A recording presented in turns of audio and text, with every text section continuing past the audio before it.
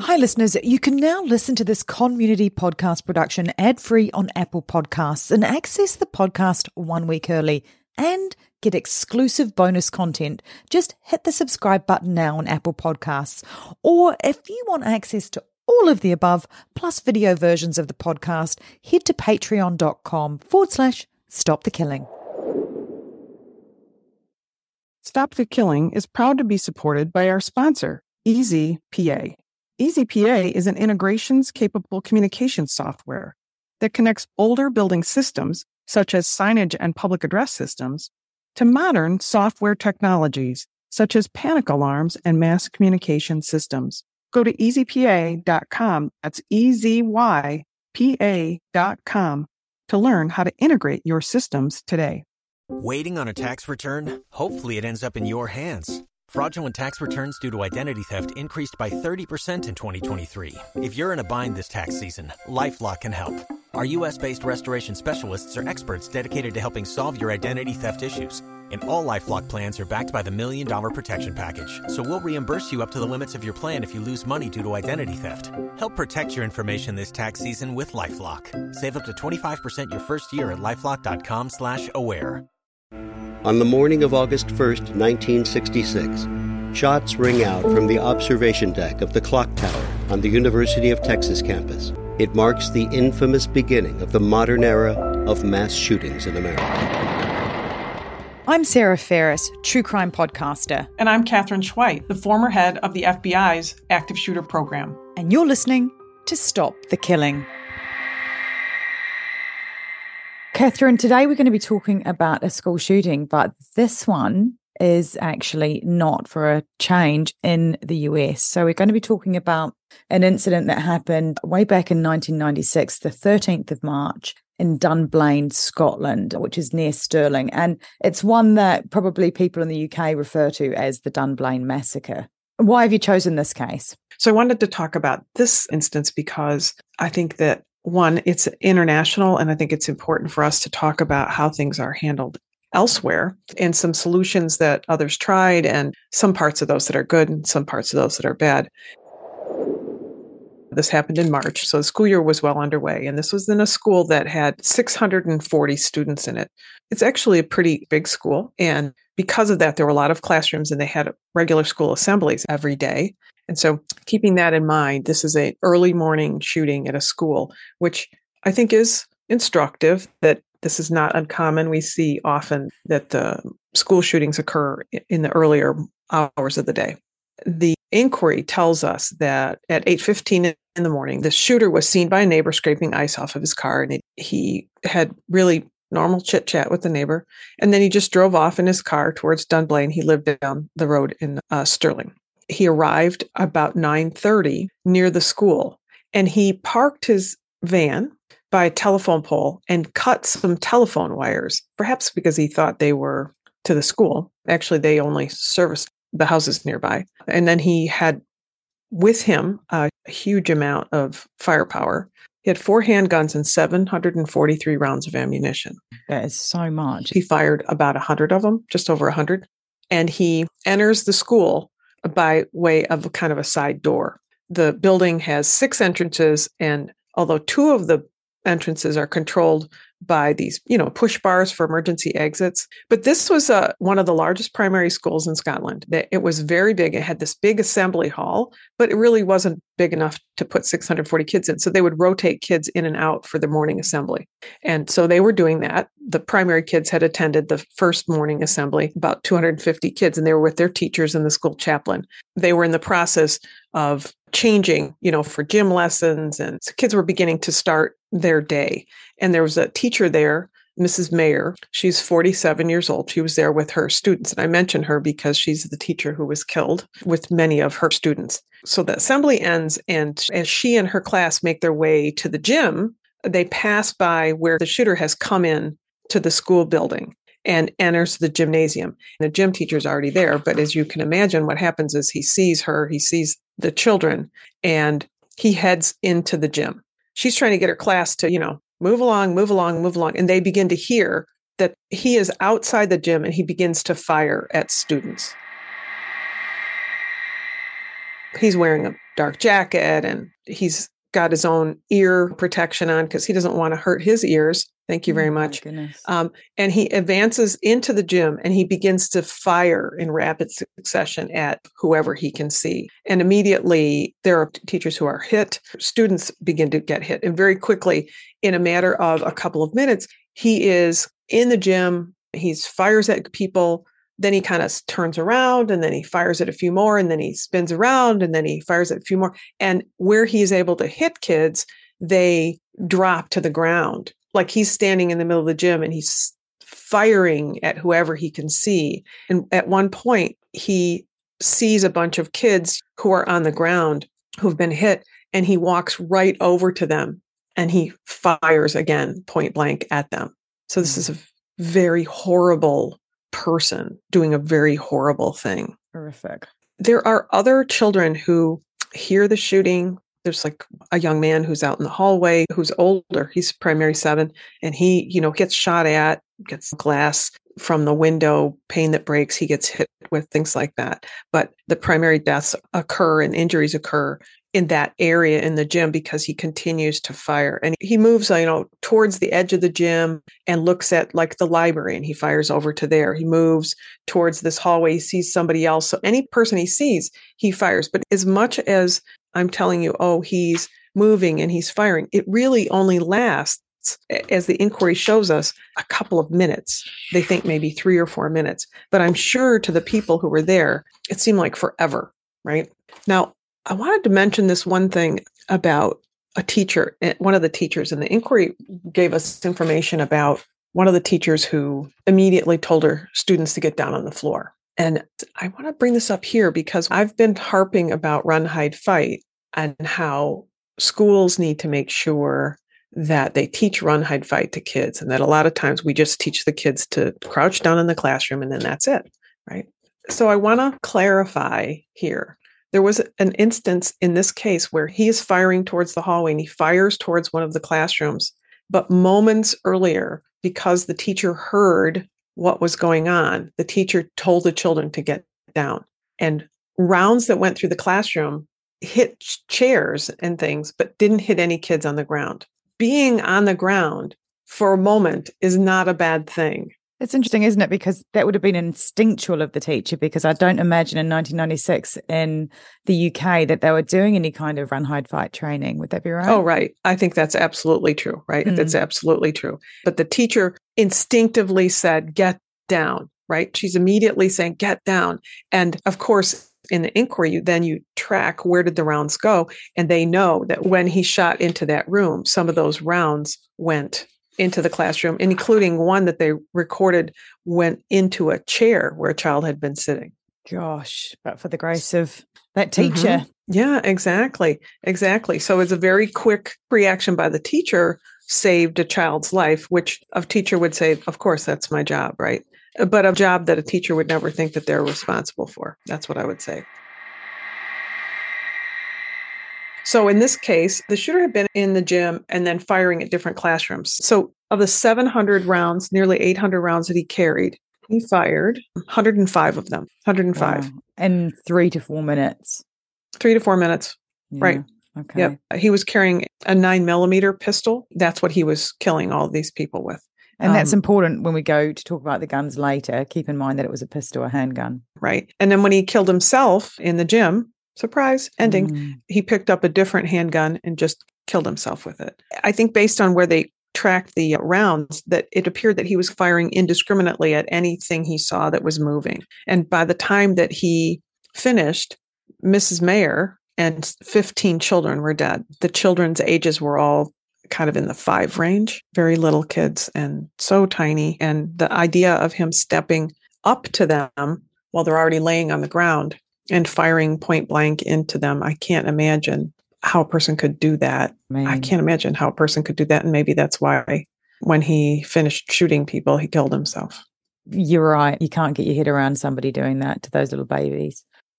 The other thing I was going to mention about Dunblane is you said that it's quite a big school, 650, but the actual town itself was really small. I think it's less than 10,000 people. So this would have affected pretty much the whole community. And I think that's something, you don't automatically think about, because I think we see tragedy on television and movies, so you're disassociated from it. But when we have a shooting that occurs in a community like this, the Sandy Hook shooting was in a community of 5,000 people. The people who are responding have children at the schools and neighbors at the schools. The firefighters who are responding, it could be their own children. It could be their nieces, their nephews, and chances are it is. Yeah. After this incident, that small community's voices raised the roof, and we actually had some action taken with the gun laws. Yeah, there were. And it's interesting to have this conversation. And I know you have the details of them there, but this was before Columbine, right? This is early on in a decision, by a country to say, hey, what's happening and what are we going to do about it? And very detailed, precise changes to the laws. Mm-hmm. You want me to give you a little rundown? Yeah, that would be great. So the changes to law reform in the aftermath of this shooting, they affected Scotland, Wales and England, but not Northern Ireland. So it's still legal to have handguns in Northern Ireland. But in those other countries, handguns were banned, tougher background checks, police background checks. You had to have clearance by a doctor. So that's like that mental health tick there as well that we've often talked about. And you've got to have had 2 independent witnesses testify to your character, plus you need to secure your weapon. And the other thing that happened at that time was there was a temporary buyback of handguns to ease some of the resistance to it. We often talk about how this whole phenomena of these mass shootings, particularly in schools, is a new phenomenon. And, this is 1996. No country that we know of has necessarily got it right, because we're still in this experimental phase of trying to work out what pieces work, what pieces don't. But of those law reforms that they did in Scotland, which ones stick out to you as being like, yes, that I can see that working, or you would like to see in other countries? I love that secure the weapons. And I know in the United States, we went through a time period when it was required to secure weapons, but that is a voluntary thing. And even though we know here in the United States, 2 out of 3 firearms deaths are suicide, so many people still do not secure their guns. People put on a seatbelt because it's the law. They don't necessarily want it, but once it becomes a law, you put it on because you don't want to be ticketed for it. So I like the secure the weapons, but I don't think there's as many opportunities to actually see if somebody doesn't have their weapons secured. So securing the weapons is super important, but I don't think it's a great deterrent all the time. Now, I don't know. Most people try to be law abiding. And if there was a law that said they had to secure their weapon, maybe they would. So I love the concept of that. But I think in addition to that, there's a police check and a doctor check and 2 character witnesses. The whole concept behind that is we're going to do a check on this person's stability, this person's fragility, whether this person is angry all the time, whether he's had brushes with the law before or hasn't. But police checks by nature are not going to catch the bulk of what actually occurs in a person's life.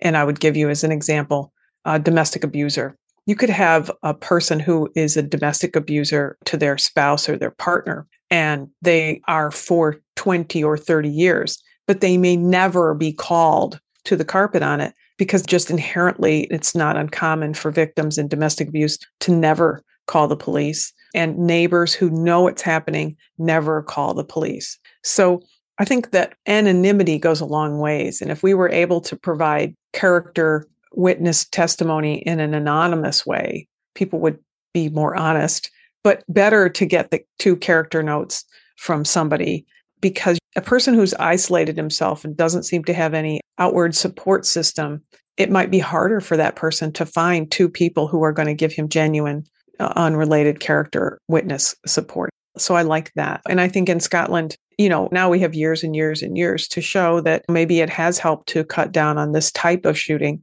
in Scotland, if not all shootings in Scotland. In fact, statistically, I read afterwards that the gun crimes dropped by 80% in the first 5 years after these law reforms were pushed through. And that's not to say, I mean, you know, you and I are quite kind of down the line in the fact that we don't say this is the right way, this is the wrong way. And to balance that out, when I was reading more about this, that criminals are still bringing in guns in other ways to get around those laws. Is that just always going to be the case? We put laws in and then the criminals find smarter ways to get around them? Yeah, I think that's true. I mean, I think that it's very easy when you're sitting in the pub to solve the world's problems. But when you work in the reality of it day to day, you realize that there's no black and white. But every little piece helps. So I don't think there's a panacea. As long as firearms exist and anger exists, right, there will continue to be people who can find a way to get the firearms they want. I mean, something we haven't discussed here, but one of the other issues is that here in the States, we manufacture a lot of guns that get exported, some of them oftentimes trafficked illegally to other countries. When you talk about the black market and the guns coming in, I'm looking at these rules that they've put in as almost like a hurdles race. Somebody's starting it with the intention to fire at the end of the race, and however many people start that race, some of them are going to get tripped up along the way and not get to the end goal. That's great. I love that. That's a great descriptor of it, because we don't really know how many people are going to trip on the hurdles. And the hurdles might be the character witness. The hurdles might be the unavailability of the ammunition. During the pandemic here in the States, I'm sure everywhere else, people began hoarding ammunition. There was just this view that ammunition was going to disappear and that the world was going to We were worried about toilet paper and pasta, and you guys are worried about ammunition. Well, they worried about toilet paper here too, but probably not too much else. Toilet paper and ammunition. We're Americans. Yeah, that is sad. I did not hoard ammunition. I just want you to know. So a lot of places put limits on how much ammunition you can get. In some states, limit how much you can buy just legally. It's one more hurdle, like you're saying. I think those are great. I love that description. And now a word from our sponsor. EasyPA is an integration-capable communication software that connects older building systems, such as signage and public address systems, to modern software technologies, such as panic alarms and mass notification systems. Additional features include built-in automated bell schedules, remote access, text-to-natural voice announcements, and custom audio playlists. EasyPA is one of the only full-service public address and communications companies that has in-depth knowledge on both the hardware and software aspects of communication and evacuation-based products. As a solution-based company, they offer design, supply, installation, and maintenance of all their products. And for use in schools, EasyPA software provides multi-zone capabilities, pre-scheduled daily announcements and bells, and a remote alert button that can be accessed from anywhere in the school. Once a panic alarm is triggered, law enforcement is notified immediately. EasyPA makes schools safer from any threat. Go to easypa.com, that's easypa.com, to learn how to integrate your systems today. If you want to be a reseller or integrations partner, visit easypa.com to learn more. That's easypa.com. Pulling up to Mickey D's just for drinks? Oh yeah, that's me. Nothing extra, just perfection and a straw. Coming in hot for the coldest cups on the block. Because there are drinks. Then there are drinks from McDonald's. Mix things up with any size lemonade or sweet tea for $1.49. Perfect with our classic fries. Price and participation may vary. Cannot be combined with any other offer. Ba-da-ba-ba-ba. I wanted to share just a terrible thing. We didn't know at the time. Now I think we have a much better idea of what happens physically when somebody is shot, especially a little tiny child, right? And one of the things that happened back then is, of course, they wanted to identify the students right away who were killed and injured. But the teacher was dead, so they couldn't have the teacher just identify him. Oh, my goodness. Right. So one of the things that they did is, and I don't say this with any blame, but think about what we know now and what we wouldn't do. Then there was an urgency to identify the children who were killed and take care of the children who were injured. It was so early in the day, they actually hadn't mocked attendance yet. So they didn't know for sure who was in the classroom. There's all these little tiny kids. So they asked other adults who worked in the school to come in and out of the gym to try to identify these children. Oh my God, that just wouldn't happen now, would it? It certainly wouldn't in the United States. For one thing, we always try to protect the crime scene. There was understandably a concern about who are these children. And as you mentioned, this is a small town and we need to get a hold of parents. And there is that urgency. But that's just trauma on trauma. Right. Certainly unintended, no criticism meant of the people there in Scotland as they chose to do this. They were doing what they thought was best. And the benefit is they were getting maybe faster identification of children. But they did bring in adults who had worked with children where they're looking at clothing, trying to see if they might recognize that child. I remember when we covered, I think, the Sandy Hook case, there was a point in that case that parents were left in there for ages, not knowing. In Sandy Hook, Catherine Turman, who ran the Department of Justice here and the FBI's Victim Services Division, pretty much was the founder, the creator of our program overall. She's somebody I should call. Catherine's amazing. She and I have had many conversations through the years, and she's the one who said really what they need is, Kleenex, accurate information, and some cold water. That's what they need at first. And she was aware of the fact that in Sandy Hook, there were parents who were sent to the local firehouse, which was right nearby, a very small town. Parents were sent there. Eventually there were 20 sets of parents or some version of at the firehouse who still had no information hours later because the police and law enforcement were doing what they wanted to do, which was to ensure accuracy in identifying who was killed. They didn't want to tell somebody, we think your child might be dead. And Catherine, of course, the wisdom of years of experience, she said, it's better that you say that. They're thinking it already. You need to get to a point where you need to say, we're going to tell you preliminarily, we think your child might be dead. We're checking with the hospitals and we're checking with because people get transported. Nobody's wearing name tags. And so people get transported and maybe somebody did survive or maybe a child ran out of the classroom, ran away. At Virginia Tech, there was a student in the classroom where most of the college students were killed, astonishingly, who, because he was in the back of the room in a location where he was not hit. I think he was the only one not hit by a bullet. And he left the classroom as soon as it happened. He left because that's what you would do. Yeah. He fled. And for a certain amount of time, they didn't even know there was this additional student in the classroom. But Catherine Turman said, you've got to tell them ahead of time. And so someplace between what happened in Dunblane, where they ask other people to come in to the crime scene and at that point, they had a shooter who killed himself. The idea of preserving evidence for a crime scene was probably not at the top of their minds. It was saving the children, identifying the victims, notifying the parents, trying to do that recovery. But in the process, I'm sure completely unintentionally, sometimes the people who can identify the children right away are going to be re-victimized if they have to come in and physically see somebody. So don't do that to somebody. Just be patient. The law enforcement is doing the best they can, and they've learned through the years. And I did check while we were talking. 25 members of her class were 5 years old. 3 of them were 6 years old. Just little buttons. Little buttons, right. So that's just terrible, terrible, terrible, terrible situation. Tell me about the killer. So there are a couple of key points about his background that I think are very instructive. One is that he has spent a lot of his life working in the Boy Scouts kind of regions. So you might say, oh, he's a Boy Scout leader. Okay, yeah, but I don't want to shun all Boy Scout leaders, except that he had been essentially, I think, kicked out of the Boy Scouts. And he wasn't happy about that. I think we can conclude. But, why was he kicked out? So he was known as a person who had and organized not only scouting meetings, but also scouting overnights, scouting summer camps, things like that.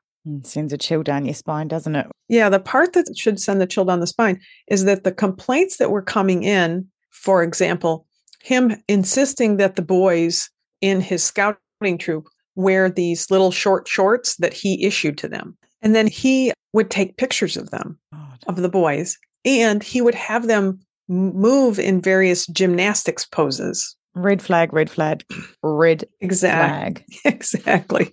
So he had been involved in the Scouts for a long time, but he thought that the Scouts themselves were trying to undermine his work. He was running these clubs and he was issuing these essentially what looked like swim trunks, right, to them.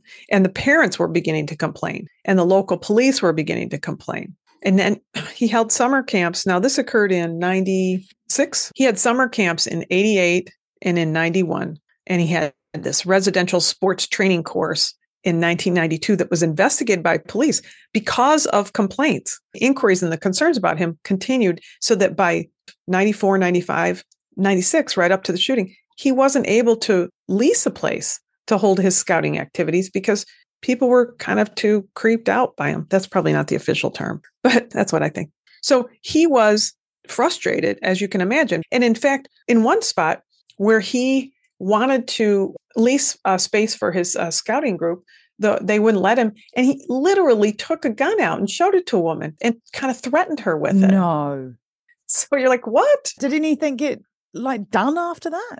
No, she never reported it to police. There's no evidence she reported it to police. They discovered it after the shooting. Stuff like that happens all the time where people make threatening statements or threatening gestures, display a weapon. If somebody displays a weapon while they're yelling at you or fighting with you, if you're having a confrontation car to car and there's a weapon displayed, if you have a neighbor who tells you to go away and shows a weapon to tell you to go away, you have to report that to police.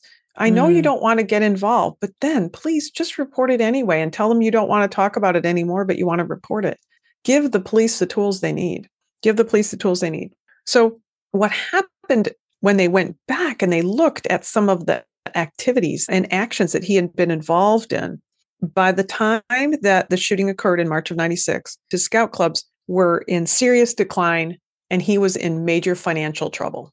He was very resentful of those who claimed that he was a pervert, and he knew that people in the community were discouraging boys from attending the clubs. Although he had some early interest in firearms, he had no interest for years in firearms.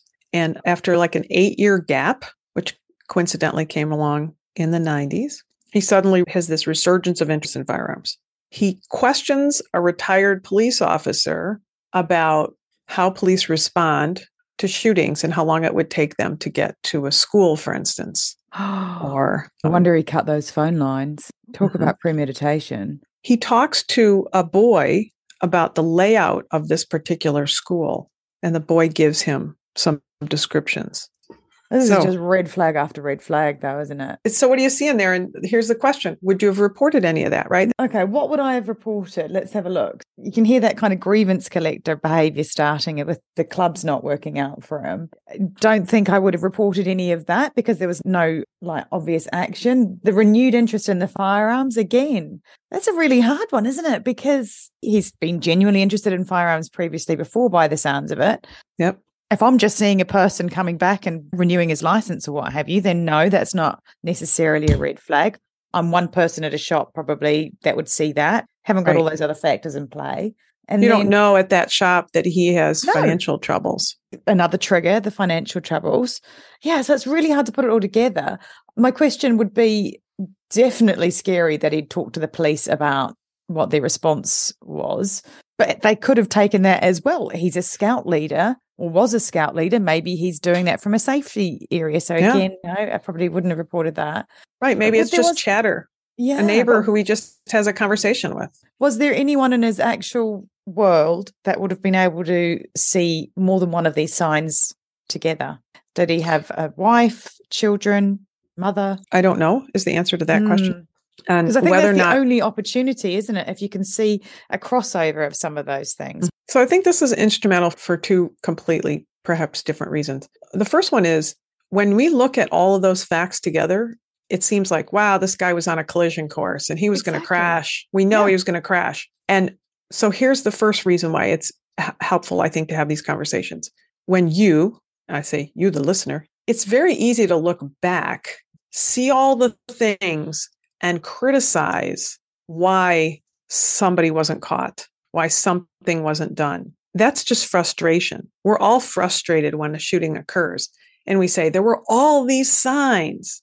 I think it's really important to understand that all the signs only come together 9 months after the fact when you have an opportunity to look at the inquiry that was done. So I mentioned in the beginning how I think that it was valuable to have this inquiry. And a lot of times, a shooting that occurred in the 90s, many times there wouldn't have been any inquiry done.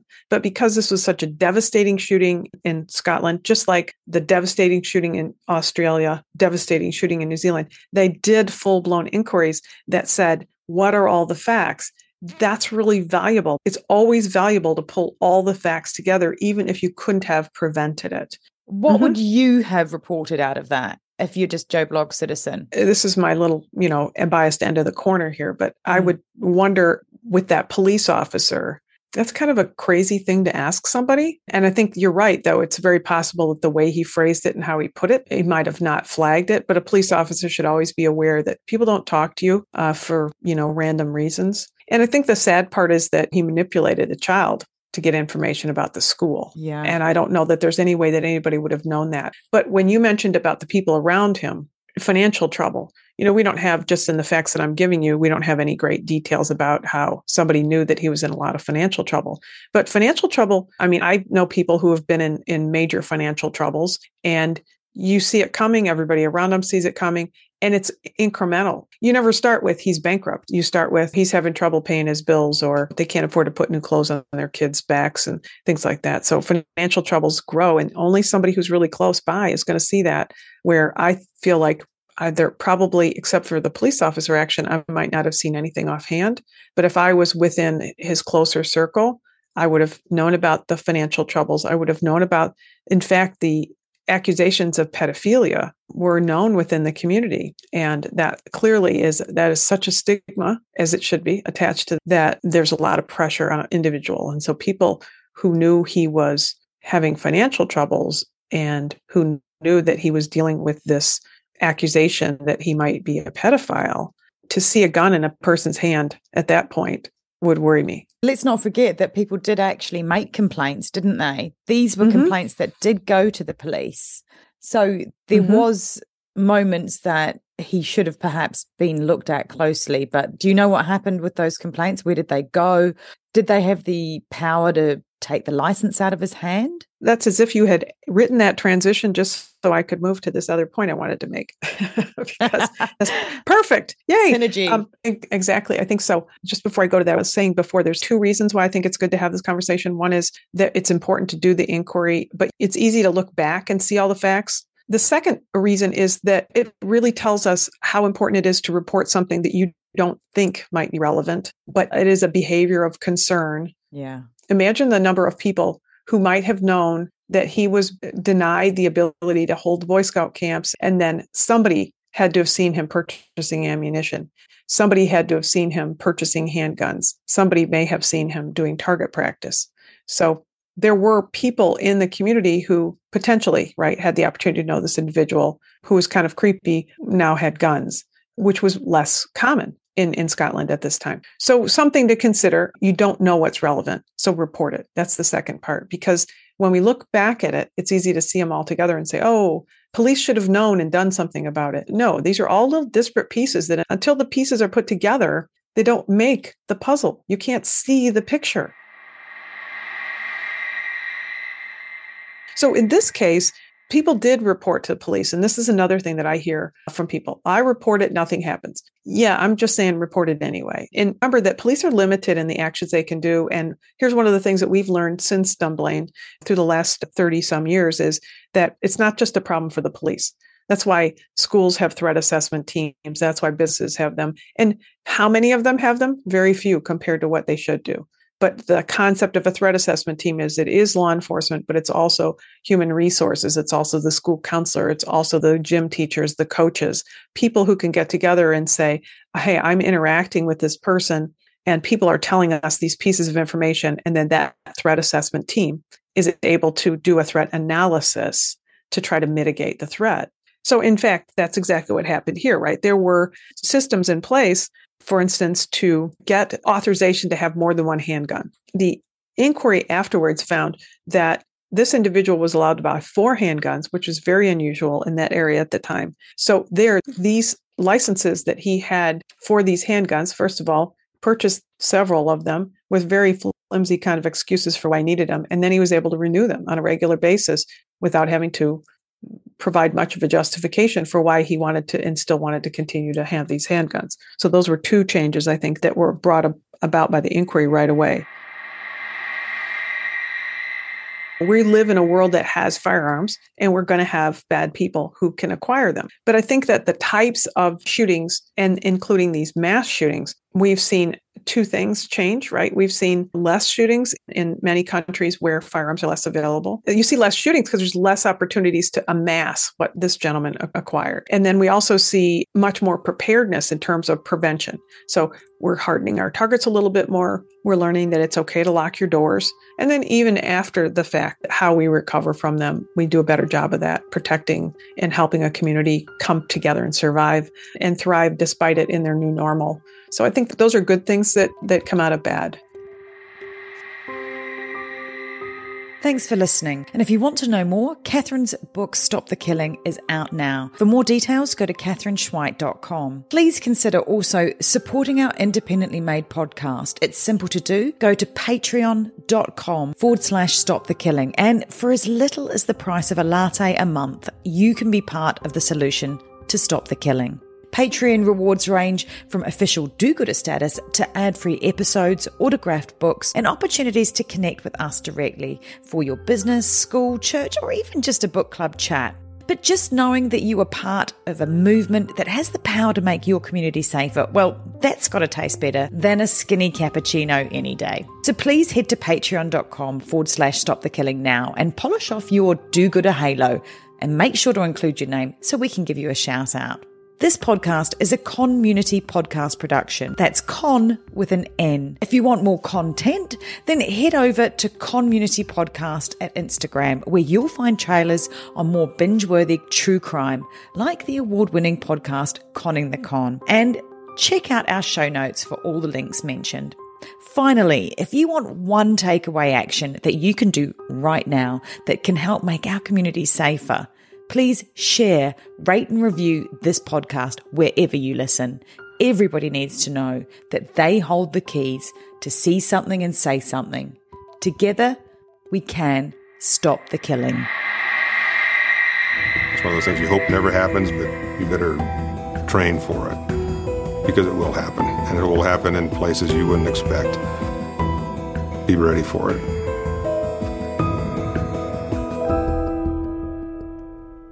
If you've enjoyed Stop the Killing, check out more podcasts from Community Podcast Productions, like this one. Something is creeping in, don't follow it down. Let me introduce you to Barry Clew, an authorised financial advisor from New Zealand and a very special kind of stain on humanity. He was a very knowledgeable young guy. He was a registered financial advisor. Type of guy that was bending over backwards to help you.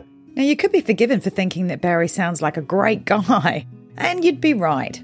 Well, right up until the point when you're wrong. It was all fictitious. You stole from my son who has a disability.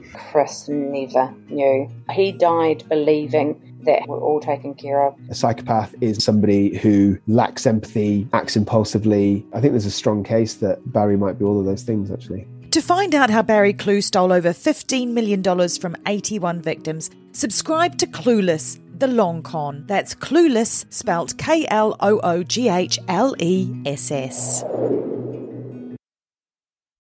Pulling up to Mickey D's just for drinks? Oh yeah, that's me. Nothing extra, just perfection and a straw. Coming in hot for the coldest cups on the block. Because there are drinks. Then there are drinks from McDonald's. Mix things up with any size lemonade or sweet tea for $1.49. Perfect with our classic fries. Price and participation may vary. Cannot be combined with any other offer. Ba-da-ba-ba-ba. Listen to Mr. Bunker's Conspiracy Time podcast. It's a fun show about weird stuff. New episodes every Wednesday, ya eggheads. I'm Art. And I'm Andy. And Mr. Bunker's Conspiracy Time is a podcast about conspiracies, the paranormal, UFOs, unsolved mysteries. We're going to be discussing the Kennedy assassinations. Oh, yeah, that's his nickname, Finger-Banging Bob Lazar. Give me some aliens with some good frickin' spacecraft. The whole enchilada. The only thing bigger than Bigfoot's feet are our egos. If you like simulation theory, ancient history, egghead science, and Mandela effect, that kind of stuff, so check it out. New episodes every Wednesday. All the links you need on MrBunkersConspiracyTime.com. And we'll see you in the bunker.